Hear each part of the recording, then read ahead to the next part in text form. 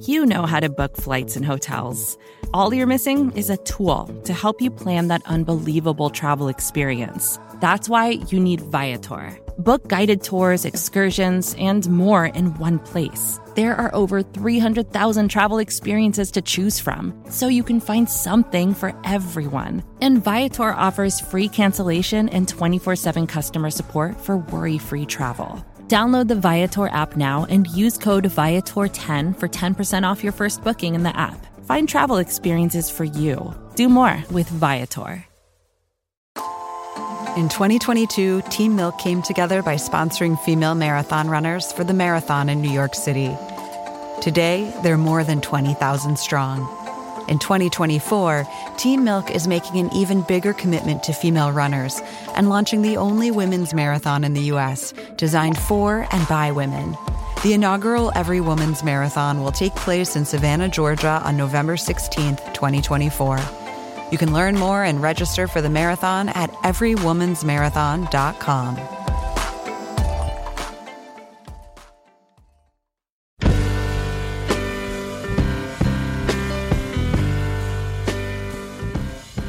Hey, welcome to the Longform Podcast. I'm your co-host, Aaron Lammer, here with Max Zielinski of Longform and Evan Ratliff of The Atavist. It's a lovely morning in Brooklyn, balmy 51 degrees.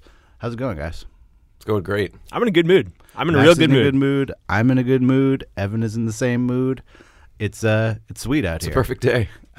Who'd you talk to, Aaron? I talked to Sam Biddle, who is one of the two reporters at Valleywag, which is one of the sites. It's a Gawker site that covers Silicon Valley, which just seems to be a very hot topic right now in the media. Silicon Valley? I watched the Silicon Valley, the show. I watched the premiere of the show last There's night. definitely going to be a pseudo Sam Biddle character on that show at some Oh, point. I'm waiting for it. But Sam's a really interesting guy. He describes what he does as tabloid journalism, and I think he's the first person who's been on the show who would describe what they do that way. And I think that's an interesting topic, and he was very, very open in talking about it. So, Also, full disclosure, we met him at South by Southwest. Yes. We were there doing the podcast. bowling. Went bowling. Bowled the game of my life. Oh my! Yeah, you had what? 2 strikes? Yeah, What? 2 strikes, I think? I think I had 3 strikes and a spare. yeah. I thought it was 2 strikes. That was did like 4 frames. That was also like a weird drunken. You didn't get the full due for how good you were bowling because I no know. one was No paying one- attention. That's why I'm going to keep bringing it up anytime I see any of those people. Evan's quite focused on not getting his due for that bowling performance, which was amazing. 2 strikes is really good. That we should place have was a bowling sponsor this week. Do we have a sponsor this week?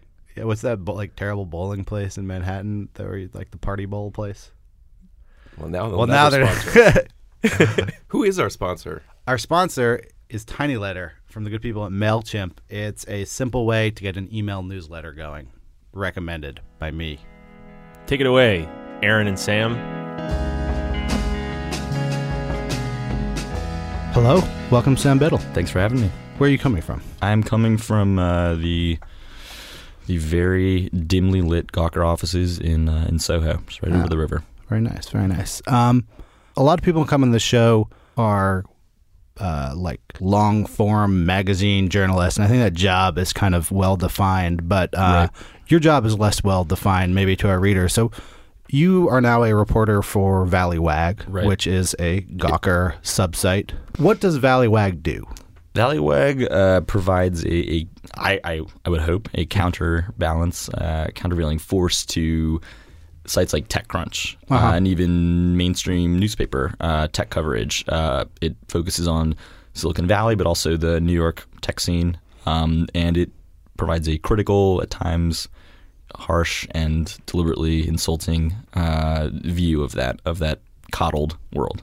So for someone who, say, is not exposed to the complementary tech coverage or the critical tech coverage, what is the conflict there? What is the sort of underlying basic tension between those two sort of rival journalistic camps? So almost all coverage of tech, whether it's consumer tech or startups or just on the business side, is promotional. Companies, whether big and small, will send press releases or develop personal relationships with bloggers, reporters, editors and then the publications in turn say, here's something that could be the next $5 billion idea. That's sort of the subtext. And so it's all at the very least neutral, usually erring on the side of utopian optimism, that every idea has a chance, every idea might change the world. We're dealing with geniuses across the board, and sometimes that's definitely the case, but most of the time it's not.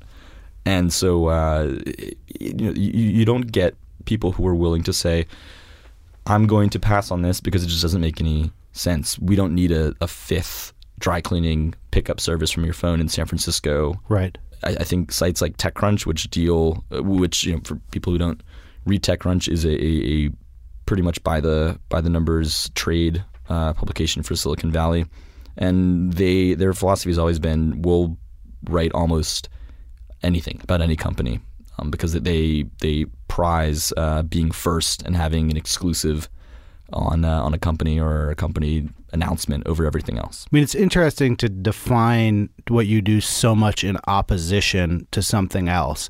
Let's sort of like rewind before before the tech era. Is this an extension of how like business reporting has always gone down, or is there something unique about technology and the way it's covered that this is sort of emerged as an issue? I think it probably flows right out of very old business reporting. I mean, the Wall Street Journal was always a pro-business paper, right? And still is. And then the contemporary offshoots, which cover maybe heavily startups, are the same. They exist not just to cover an industry, but to advance it. Because I guess existentially, if people stop coming up with new companies, they won't have anything to write about. So what lights up your the storyboard in your mind? Like what are the sort of like elements of something that you're like, yes, this is a Valleywag story? Oh man, I mean any kind of bad behavior, because I mean Valleywag is, and just like Gawker.com, they are both tabloids. Yeah, I mean, and that's what it is. People often say, oh, yeah, right, you guys write for a tabloid. I'm like, yeah, we'll be the first ones to admit it. The best story that I think we've covered so far, it'll be almost a year since Valleywag was restarted last spring, was the Sean Parker wedding, the Facebook billionaire who had his nuptials in an endangered redwood habitat. Whenever someone is completely removed from the standards of behavior that everyone else is held to, that's a great Valleywag story. I mean, you're dealing with people who live in a fantasy world, both in terms of what makes sense as a business and what is okay behavior for a human. I mean, you have people who will. There was one yesterday that will help people find get paired up with private jet pilots, and this is that this could be a viable business on its own is nutty. But then you have them applying the same sort of wacky senses of judgment to their private lives. So it usually goes both ways. How much of that is, like, let's take that Sean Parker wedding story, which is a story that was reported widely, probably up to the New York Times, right. And, but your coverage of it was quite relentless and quite extensive. How much of that is original reporting versus sort of scouring the internet for other things and sort of compiling them into a stream of Sean Parker hate? Right. I like to think it's both. And I think that something you can deliver that's original is being willing to say, this guy isn't just having an extravagant wedding. I mean, he's demonstrating sociopathic tendencies. I mean, there's really a personality issue, a character issue here. And that's something that the Times can't say and won't say. I mean, we're all looking at basically the same California state documents. They let out a report about the extent of the damage after the wedding. In that case, the state wouldn't talk to me. I don't think they would really talk to anyone. So I mean, it is a lot of taking the same material, and it's a matter of what you do with it. Are you willing to say that this was not just a very fancy wedding, but that it was a reckless wedding, and that it was indicative of bad taste gone awry, and that Sean Parker is maybe a bad guy. It's that sort of willingness to take an original tone and to say what papers like the Times or the Post or the Journal won't, that I think set us apart. And it does come off as relentless. And I mean, I was.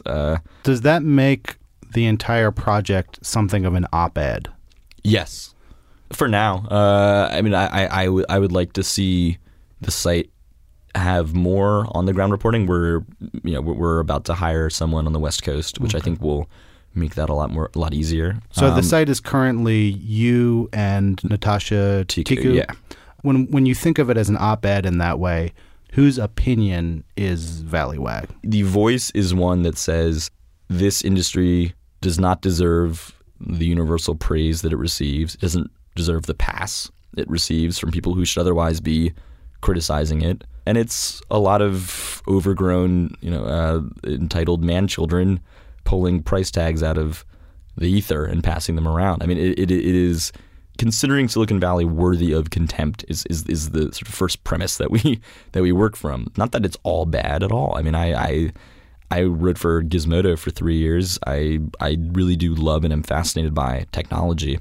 I'm not advocating some return to the Victorian era. It's just that it's arrived at a point where it is the new overclass.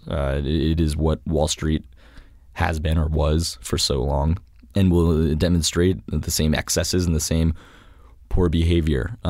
So just, you cannot state that enough. That is the editorial. I mean, that voice. certainly echoed. We had Kevin Roos on the show a few weeks ago, right. Who recently left New York and stopped covering Wall Street in favor of moving to California and covering California. And I read his book, and the most notable thing in his book is how boring the life of a junior analyst is, right. How incredibly sedate it is. There's a level to which the money is still there, but it's not the Michael Lewis Wall Street culture right. of the 80s. Yeah. And some of that stuff has moved to Silicon Valley. Do you see that culture and the business as being inextricably intertwined? I do, yeah. It's because you don't move out there for the money, although the money is good, even if it's the hope of stock options or equity, which probably won't be an immediate payoff. You're going out there for the perception that what you're doing is cool. No one is under the impression that Wall Street is cool. People on Wall Street don't think they're doing anything cool. They're doing it for the money, and they're fine with that. And frankly, I'm fine with them being fine with that. They're at least open about it. You go to Silicon Valley because you think, I'm going to be part of something that's going to change history. That ends up maybe being an app that lets you hail a cab. The notion is that you're part of something world historical and really trendy and sort of sexy in how cutting edge it is and willing to experiment. So you get to say, I'm part of this gold rush. It sounds cool, I get the draw. As part of a sort of a media counter narrative to that narrative, where does that original narrative trickle down from? I mean, how does it come? I mean, this was in Roos's book. How does it come that those same Princeton and Harvard graduates that were once aimed at banking are now moving to Palo Alto? What media sort of taught them that?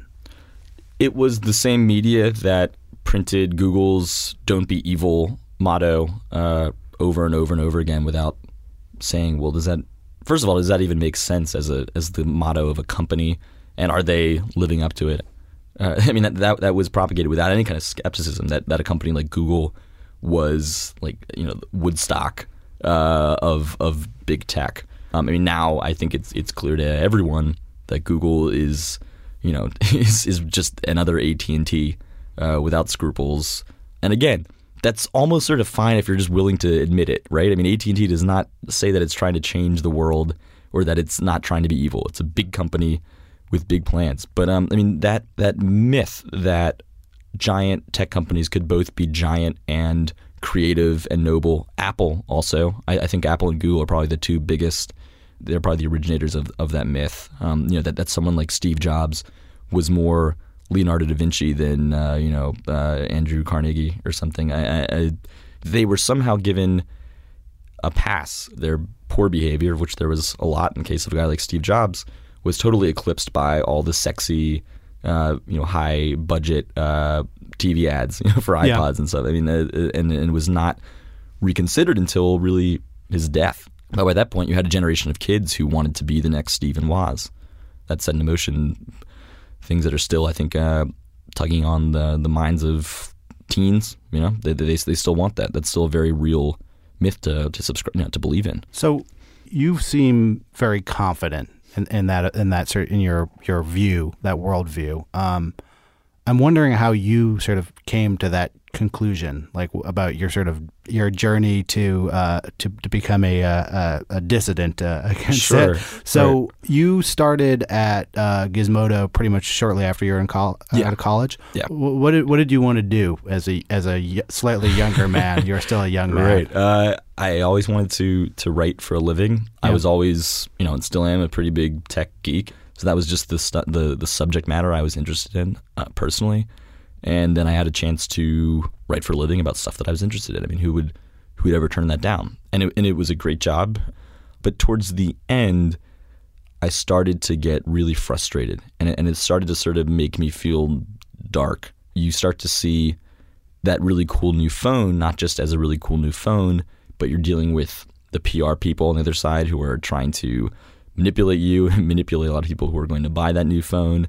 You read about, in the case of Apple, you read and research and write about all the labor abuses that take place behind the scenes. You read a biography of a guy like Steve Jobs and dig deep into his life. Just by being exposed to the industry for a long time, you have to either decide, I don't care, that this is really just like any other part of the economy, and that it's mercenary, or you can say, this bothers me. Because tech is looked at unlike coal mining or unlike the car industry. It's all the same ideas, right? You're building shit and selling it. And again, there's nothing wrong with that. But I think what's wrong is marketing tech as something noble and beautiful and somehow exempt from the same criticisms of the rest of capitalism, right? I mean, it's still just designing, building, marketing commodities. So, I think that I got sort of burned by buying into it and covering it for so long without, being willing to admit that to myself. I would just get frustrated. I'm interested in the very first thing you said. You said, I wanted to be a writer. I wanted to write professionally. Yeah. And that seems to be a fairly common thread among people who become professional writers. But your job is pretty unique. I'm assuming that you weren't like, what I want to do is like start a tabloid where I like get into crazy fights with tech CEOs. So what? That's for sure. Yeah. What kind of writing interested you when you were younger? God, any kind. There are some extremely embarrassing music reviews that I did in college that, thank God, are very hard to find on Google. You got to watch out because there's people who you have the right audience to track you down. I can't even find them sometimes. Yeah. But that there was a time when I thought, I'll write for Pitchfork. Yeah. I don't think I would ever have been good enough to do that, but that was something that interested me. Sort of arts and culture stuff. I think I just wound up there by accident, by a combination of being lucky and meeting some really amazing people who gave me a chance to cover tech. If I had been recently out of college and someone said, "Hey, do you want to get paid to write music reviews?" I would have said, "Great, that sounds fantastic." Maybe I'd be talking to you about something very different right now. But I did sort of wind up here without much of a plan. I was given a chance to write about things that I would have cared about even if I didn't have a job writing. You've been in working at Valleywag. You've gone after many CEOs of companies worth many millions and billions of dollars. Right. Fairly, personally, to the point where there are often stories about people's marital relationships, their families. This is not business reporting. This is personal reporting. Right. And I know that people have also, that stuff does bounce back. The longest article I read in preparing for this show was not an article you wrote. It was a 4,000-word screed against you. There have been a few of those, that actually had some fairly well-researched information about you that helped me prepare for this interview. But let's talk about that. There's a site called Pando Daily that is run out of Palo Alto. you became involved in a feud with them, and the article is a very pointed statement that you and Nick Denton, who runs Gawker, are hypocrites. Sure. And here are the reasons why, and here is the reason why this whole sort of project is full of shit. And Right. it includes information like who your dad is. Right. What is that like? So that article came out while I was home for Christmas, and I think I read it the day after. I just thought, man, what a sad way to spend the holidays, like writing the Bible about me. If that's how people would like to spend their time, and that's what they want to build their career around, have fun. It didn't bother me. I thought it was, my friends sent it around, and we all sort of got a kick out of it. But, I went back to work after that, and everything was the same. So what in your experiences has given you pause? I mean, have there been moments where you've thought, I've gone too far? Yeah. Like, you tell me. Like, Sure. Well, you mentioned personal relationships. I mean, I outed the identity of Sergey Brin, the co-founder of Google. He was having an affair, and I outed his girlfriend, and Jesus, that's a fucking mess. He has 2 little kids. He has a wife. And so I remember going home, being back in my apartment, and a friend of mine whose opinion I care a lot about, she was really upset by the fact that I'd done that. Yeah, it made me think, and I felt a little guilty, and I thought, should I have done this? I mean, I don't have time to really always think, was that a good idea? You have to sort of autopilot in the guilt area, and if it comes back, it comes back. I would do it again. That was what I concluded. I would do it again 100 times, but it was a moment where I stopped and really thought about how this was a person who was walking around somewhere in San Francisco right that moment and was probably having a very difficult day. On the other hand, it was someone who decided to have an affair with one of the most powerful men on the planet. I mean, Sergey Brin, as co-founder of Google, is certainly a public figure. He's one of the most public figures when it comes to tech.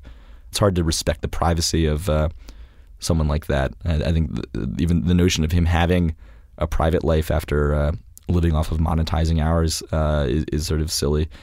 But again, that's my job, right? My job is to find and embarrass people in positions of power, and it was a hell of a story. And I would do it again tonight if I could. So you said that you have to work on a certain autopilot, and I assume that part of that is related to the fact that these posts go up very quickly, and that there is a time pressure with some of these issues, that you do have competition that are trying to get this on the internet. But beyond the sort of linear autopilot, is it ethical autopilot? I mean, that's what I meant. So how do you draw that ethical universe? So here's what I meant by autopilot. I'm a very big believer in sleeping on it, right? If you're worried about something, take a day, think about it. But if I took the time that I think most people would agree is sufficient to say, you know what, I am completely sure I'm doing the right thing here, I'd still be working on the Sean Parker story. There'd be a backlog of 1 million posts.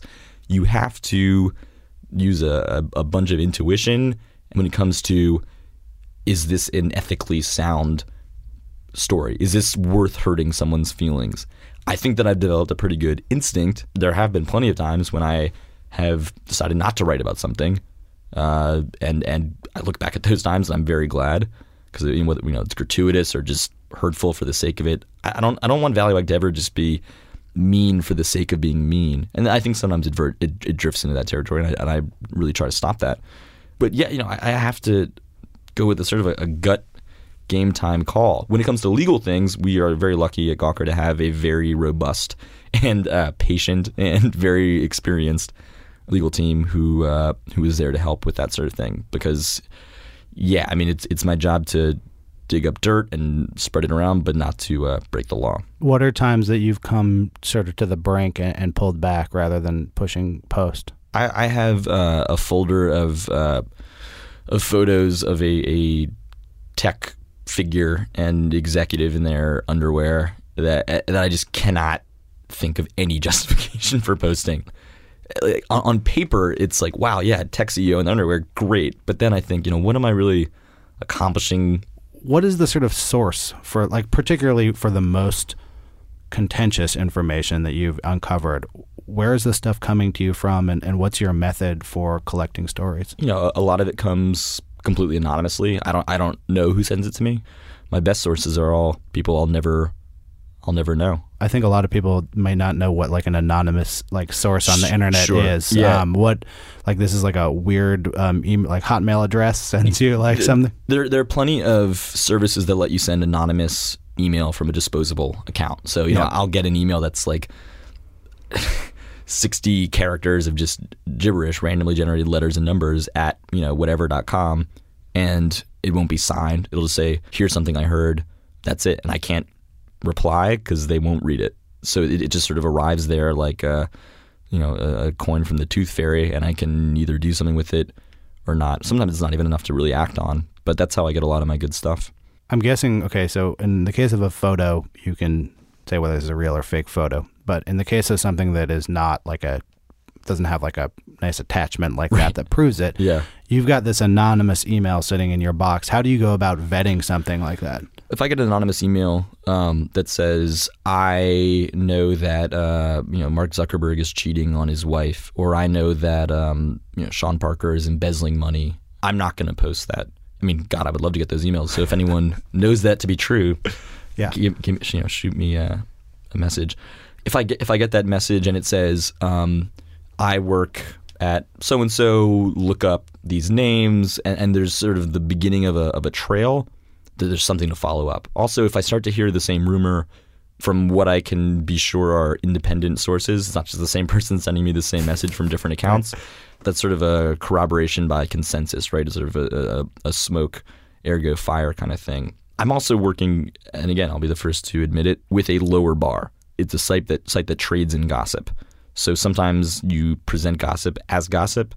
You're not saying it's true. You're saying this is what I've heard because you did hear it. You have to sort of act like you're at a bar and you overheard a loud conversation. Does that devalue when you do have something like great and it is not gossip? Does that devalue it that you do have a lower bar and that you've been publishing gossip? It certainly makes it harder to persuade a skeptic or a critic of the site who says, "Well, you guys post things that you're not sure true." And even if I say, even if I really do know something is true, but let's say it's coming from an anonymous source, I can't just say, "Come on, take my word for it." People who don't want to believe it aren't going to believe it. I think that's just sort of a hazard of the site. And if you read Valleywag, you probably you know what you're getting yourself into, which is that not everything is going to be verified or verifiable. If you trust me as a editor of the site, you'll be willing to take it on a little bit of faith, maybe. I mean, what it sort of brought up in my mind when you said that was there's an interesting sort of doppelganger effect. You defined this site very much in relationship to sites like TechCrunch that also rely heavily on gossip. In some ways, the tactics have sort of mapped each other. There's a eye for an eye element to it where you are both playing the same ball game, but for very, very different reasons. Well, what's really funny? There is a cottage industry of Apple gadget rumors, of just minutia about how big the screen will be on the iPhone 6 or whatever, and those are all sourced anonymous. It'll be like we have a source in China who says X, Y, and Z about the next iPhone, and that will be spread around by publications you would expect that are not tabloids. People are willing to believe complete gossip, even from sources that don't have good track records, when it's something they think is exciting and they want it to be true. When it's something about them, there's a desire for that to be discredited. I think there are a lot of people in the industry who don't want Valleywag to be believable because they might be the next one in it. Whereas everyone sort of is rooting for the Apple rumor sites because those are fun. Everyone can agree that everyone likes fantasizing about the next smartphone. Michael Lewis's book came out this week, and I wouldn't even really call Michael Lewis a critic of Wall Street, but Wall Street would call Michael Lewis a critic of Wall Street. And a lot of the response that I've seen from, this is a response by sort of crazy people, so take it with a grain of salt. But a lot of the response has said like, well, this is a system. You would have to be a fool not to try to game the system. It's not capitalism if you don't use every tool you can to game the system. So what kind of like single A baseball do you think we're playing that we would not try to manipulate the market with speed trading? Right. That's why I love Wall Street, sort of, that they would just say that, right? No one would ever admit that in Silicon Valley. Well, but the similarity is that there's a foundational myth, and there's become a foundational myth with regards to Wall Street that people who own publicly traded companies have a moral responsibility to do anything in their power to make money for it. And trickling down, people who run hedge funds have a moral responsibility. Everyone's got a moral responsibility to do. And there's an element to these tech companies that it's not the same myth, but there's an underlying mythology that says we have a secret. There's a secret formula to doing the world better, and we've got that. Our system works. Your system does not work. It seems like it's easier to find out that someone is cheating on their wife than it is to sort of reveal the truly fraudulent parts of that mythology. What is the way that the sort of larger ideas get chipped away at? It takes time, and I think it's a gradual process of debasing and just sort of fucking up the glamour, the infallible glamour of Silicon Valley and of tech as something that is uniformly positive. That it is an inherent good. Technology is virtuous. If you show that isn't true, little by little, I think that myth starts to fade. I mean, there's been no Watergate moment in tech, or maybe maybe all the Snowden stuff will be looked back upon that way. But you start to chip away people's faith, and people start to feel, I would hope, a little disenchanted with the whole thing. If you can mount up even small examples of these people being full of shit, or these ideas not working, or people getting something they don't deserve, or whatever, I'm hoping that the aggregate is enough to spoil that myth a little bit. And when I say spoil, I mean I don't. It's not like I just want to like fuck up someone's picnic. I mean I think it's just bad for the economy, for the political economy, for so many smart people to be wasting their time with such trivial stuff. I think that it's great to encourage more people to study science and computer engineering and math, but to then take those people, gifted people, and have them work on like another way to send 10-second videos from phone to phone. I mean, you're squandering them. I would consider Valleywag a success if even a few people reconsidered taking that route with the gifts that they have. The two biggest technology stories of the last year, as to my extremely limited memory, are Snowden is the biggest story. And the second biggest story is the failure of the healthcare.gov website, I would say. Yeah.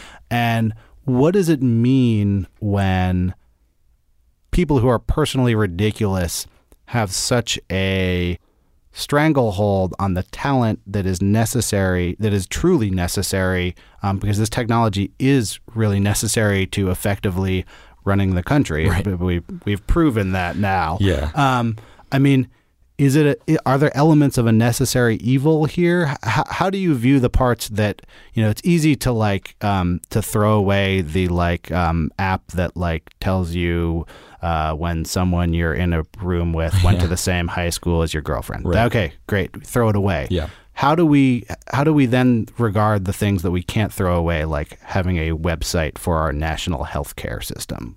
Well, look, I think the really upsetting thing to me about the healthcare.gov fiasco is that it played right into the hands of Silicon Valley.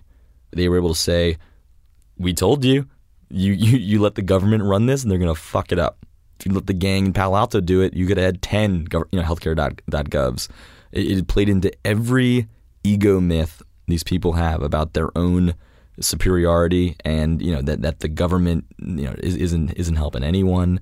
I mean, there's a lot of very politically conservative elements in that the private sector will will solve all. So I mean, I thought that was just such a shame, because we in the country we have now, we're going to need government websites that can handle huge numbers of people. I don't even see that as necessary evil. I mean, we need services that work that way. It'll help a lot of people, and I think now that it's working, it is helping a lot of people. That whole thing was the website was slandered. It was used as a propaganda device. Forget the Tea Party. That was as much of a win for the private sector of California as it was for the American political right. Before you were at Valleywag, you did a story about sex cam studios. Yes. Yeah. I think people know what sex cam studios are, so I'm not going to try and describe. It's very them. easy to find out if you want to look it up. It's on Google. Right. And it's a pretty deep piece. You really sort of dissect how the financial structures of the sex cam studios work. Who are the kind of people who work in them and who are attracted to them, and the ways that they work in terms of money laundering. What that piece achieved for me was the piece isn't really a criticism of the sex cam industry, but I was like, wow, the sex cam industry is really fuced up after I read it. It sure is, yeah. And what you've done since then, a lot of the pieces are more telling you that it's fucked. I mean, do you feel like you lose anything by being so clearly opinionated and presenting things more as opinion than research? I miss writing that kind of story, just personally. I think that when you're dealing with very obviously shady sex webcam websites, you aren't working against a prevailing culture that is pro sex cam website. Yeah. I mean, I could present it, and people, if anything, were biased against international porn rings.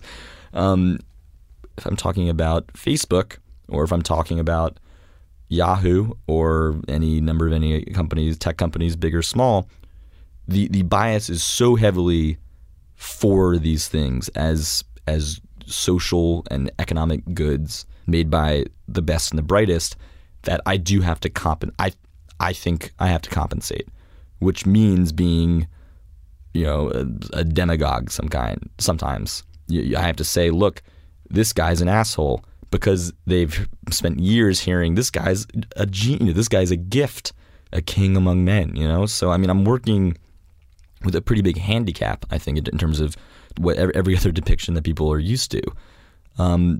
So, I mean, Valleywag is more of it can be a blunt instrument sometimes. Maybe it won't have to be. Maybe in the very near future, people will no longer be coming to the table with the expectation that tech equals good, that software equals good, that programmers are the best and the brightest. In that case, you could take a much subtler approach. For argument's sake, let's say they're as bad or worse than you're portraying them to be. Yeah. But then you imagine you're not going to last long as an exec at one of these companies if you're like, hey guys, I think actually we should start paying the city of San Francisco some taxes. Right. That's going to be like the first nail in your coffin. There are people who are dealing with these sort of heightened business structures that really are telling them make money at all costs. Right. Some of the rhetoric is bullshit, but when you take away the rhetoric, they are in a position where they are played in some ways into a corner. In terms of what, being accountable to shareholders? Yeah, I mean, when you look at the sort of larger structural issues, not the like crazy parties, but the structural issues like not paying the city of San Francisco taxes. Right. Advocating for the shareholder, you would say, well, if there's a way we can not pay taxes, let's not pay taxes. Sure. Yeah. I mean that's the same sleight of hand that literally any publicly traded company would use. Exxon, whatever. I mean, any company that's doing something questionable but making a lot of money in the process will say, look, this is the way companies are. It's a truism if you believe them. In a certain way, what you're arguing is that the people you cover aren't unique. They're actually more like oil executives. Absolutely. They have the same basic mechanics and I think consciences as an oil company, but they're given this veneer. They get to have it both ways, which is be greedy but be adored by the public. Are you friendly or in contact with other people who cover the technology industry from a more news perspective? Absolutely. Say like at the New York Times. I mean, what is it like when you sit down with a New York Times Bits blog reporter and you're like, hey, we both did a piece on Facebook this week. Like what's the dialogue there like? Those are some of my closest friends and biggest supporters of Valleywag. We have different jobs. The people at the Times are able to do stories that I could never do. I think it goes both ways. But I mean, it has meant the world to me that I've gotten such a supporting and appreciative reception from traditional journalists or bloggers or editors. Do you have ambitions to jump those lines? Where do you go from here? I don't know. I mean, I would like to do this until I don't want to do it anymore. Until you've destroyed every last reputation. Right, until we've moved back to a subsistence farming economy. No, I mean, look, my job is a lot of fun for certain reasons. Being an editor at the New York Times is a thrill of its own for a lot of reasons. Right. Those are just, I think they're very different. It's not that I don't think what they're doing is good or important. I just think you need both voices. You burn some bridges doing what you do. Does it worry you, hey, in a few years when I'm sick of this, I will have burnt every bridge in all these industries? Right. I mean, that's possible, and it kept me up for a long time before I took this job.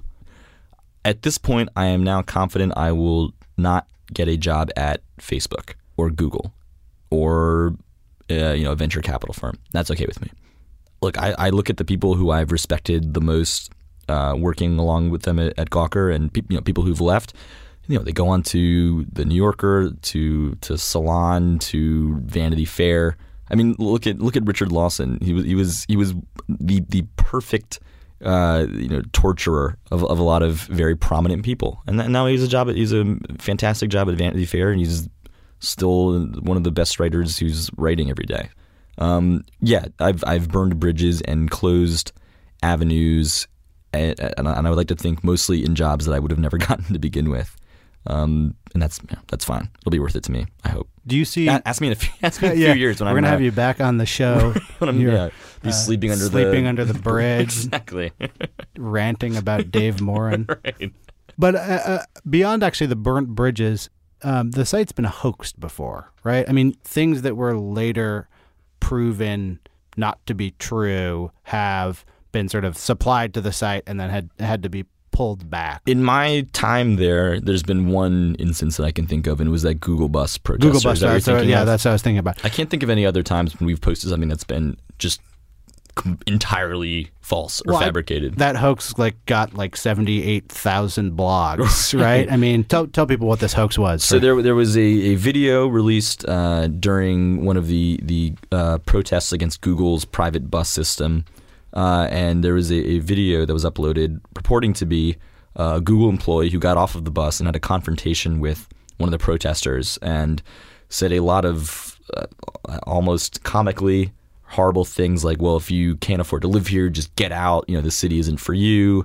A lot of things to that effect. In retrospect, it's kind of like someone acting in an improv show. Right. It was as if you had said be as terrible as possible. It's not just badly written. It's written in a way that someone would have kind of come up with 30 seconds before they said it. That was a case of me wanting something to be true. Yeah. And I mean, I don't want to scapegoat. I mean, it was uploaded by someone who was a reporter in San Francisco and said that it was a Google employee who they saw got off the bus. But I take full responsibility. I should have been more skeptical. I should have waited for someone to corroborate that maybe. The part that I find interesting about it isn't that you and all these other people got hoaxed and people are getting hoaxed all over the fucking internet all day, every day. It's that in some ways there's a sort of outrage economy on the web. And I think that outrage economy goes both directions. There's a lot of people who want to be outraged about tech companies. There's also a lot of people who want to be outraged at people who are outraged at billionaires. There's just a nice, healthy, fat turkey of outrage wherever you look for it. And part of what outrage does is it creates fuel for itself. Yeah. So it creates the kind of stories that corroborate the worldview of the people. And that's getting more sophisticated. Like I remember when I was like working summers when I was in college, and you'd go and like look at stuff on Snopes and find out it was fake, and it was like, that shit was pretty amateur. Right. Like fake stuff on the internet was like more like pranking your friends fake stuff that then would spread around the world, but was very like easy to sort of locate. Well, think how quaint it was. You could even catalog it on one website. Right. Exactly. There was a database of all of the hoaxes at that point. And now that outrage machine, it has a demand. Look, if I post a story and I know that it's going to make a lot of people pissed off, that's not going to be a strike against it. I mean, sometimes the outrage economy functions because people are rightfully outraged. Do you have secrets yourself? I mean, does working in an atmosphere where you're at times doing things like outing people, how does it affect your own personal life? I mean, you have to think every day, what would happen if what I'm doing right now appeared on the front page of Gawker? I mean, there's an old adage, you never send an email you don't want to see, online. Every time someone says that, I'm like, fuck, they didn't tell me that until like 10 years into email. I only heard that about a year ago. Yeah, I right. So I mean, and I especially trying to keep that in mind. I had a really, maybe not formative, but very heavily influencing talk with John Cook when I first restarted Valleywag, and he made it clear, you're going to be under more scrutiny than ever before. This is a guy who's had Fox News come after him, and he knows what it's like to have the counteroffensive. And he said the best defense is just sort of living clean, and I mean I of course I have secrets, and of course I'm not a completely open book because I'm a human being, but I do think and second guess a lot of my life now, because I think, what would happen if that got out by someone like me? I mean, have you had something like that? Like, has it actually, like, have you made a decision in your life differently because of that? I've made choices in my personal life. There have been relationships that I have not pursued or whatever because it would not look good. Because they're people who operate within the realm of the world you operate in, or sure, yeah. Yeah. I mean, I'm thinking of like one particular case, which is a shame, in a way, because I mean, you are very directly sacrificing a personal decision, something that would be a good thing otherwise for your job. But I mean, that's just the alternative is much, much more grim, and that's meant foregoing things that probably would have made me happy. What is your relationship like with John Cook? Or Cook is gone now. Yeah, Max outgoing Reed is Max Reed, and Nick Denton is the godfather of the operation. Yeah, and I would really like to get him on the show. If you're listening, Nick Denton, please come on the show. I'll pass that on. I've sent him. Nick, I've sent you an email. Why you not writing me back? No, but I'm interested in, like, when someone who's been doing this for longer than you is sort of jumping you into the gang. Mm-hmm. Like, what kind of advice does someone like that give? You have to be willing to have people say really horrible things about you all the time. You have to get some pretty thick calluses. I mean, I cannot imagine a form of invective that has not been used against Nick Denton. What is the worst thing that you remember someone saying about you? I think it might have been worse when I was at Gizmodo, because people really fucking care about their phones. Yeah, it's funny. It's funny. You like reveal someone's affair. It's not nearly as strong as like an Android opinion. Oh yeah. I mean, I would get, people would say the most vile things about me when I wrote a bad review of a Samsung phone, and now it's more focused. Right. But I don't get the same like fucking kill yourself, faggot. Like, I would get emails like that about a phone. Yeah. I got used to it early, is what I'm saying. So, I mean, there's a sort of a flip side to working in an atmosphere like this that I think is interesting for writers and people who listen to the show, which is Gawker is very open with metrics. I think you can just pretty much go online and look at all of the sites and all of the individual writers, which is always fascinating to me. If you go to quantcast.com / whatever Gawker site you want to look up, there's full traffic information about them all. In a way, it's sort of like putting writing on the sort of quantified self movement early by doing that. And you've now been, now getting weighed in every day for 3 or 4 years. Yeah. How does being able to see stuff like traffic and see like how people react to your writing and the comments and stuff, how has that affected what you write? I mean, has it been a way that you've tried to improve your writing? Well, it's tough because I don't know any other way. My first job was writing for Gawker. And so I don't know what it's like to not be able to see how every single thing you write does, with scare quotes. I mean, of course there are going to be art stories that don't get a lot of hits, but I know are important. And conversely, there are going to be posts that are monster traffic, nuclear bombs, but are about trivial shit. That's just the mystery hand of the internet at work. I know that if there's a story that I'm proud of, that other people are really into and appreciate, and it's good work, and it doesn't perform well, I'm able to divorce myself from that. But I don't think that it really affects what I do. I mean, I think that there's a perception of Gawker where like we're getting constant like printouts of what's working, and it's like more stories about people with brown hair. Like we're getting these very finely tuned carrot and stick kind of thing.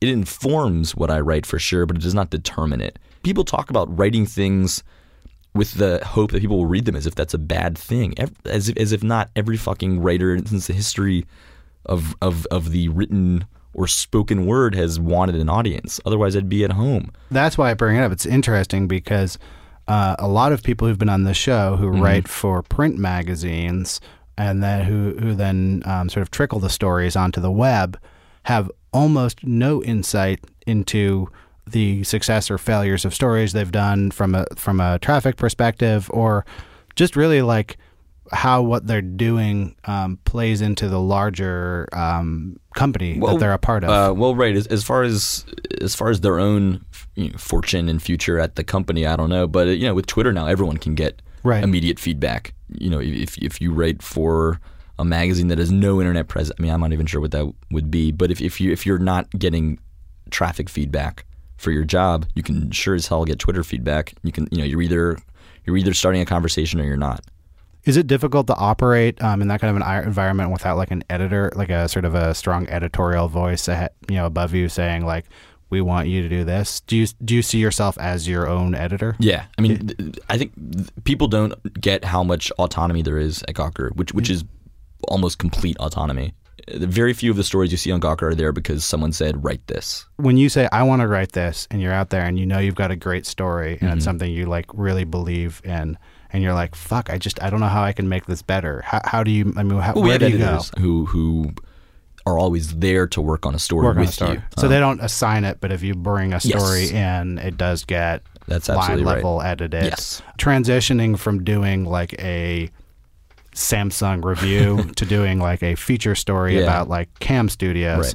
Like, what is that like from a prose level? It is one of the most rewarding things I've ever gone through. I mean, people complain so much about getting rewritten. I love it when something doesn't look like it did when I turned it in, because I know it's better. It goes without saying that I feel better about those things that were edited and that I put my heart into versus a phone review. I think that's as good a place to end as any. Showing some heart and passion. Sure. Thank you very much for coming in, My Sam pleasure. Biddle. Thanks for having me. We'll see you again in a few years. I'll be shaking a styrofoam cup full of change outside your office. Hey, you wouldn't be alone.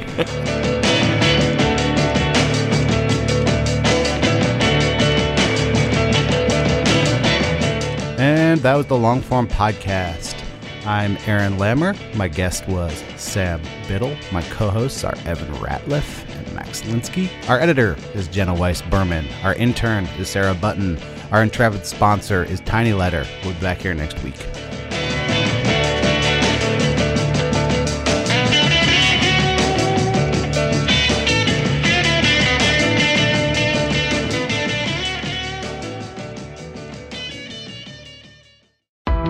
Why do you run? Why does anyone? I always thought that runners loved running, and that's not the case. Most runners hate running, but they choose to do it.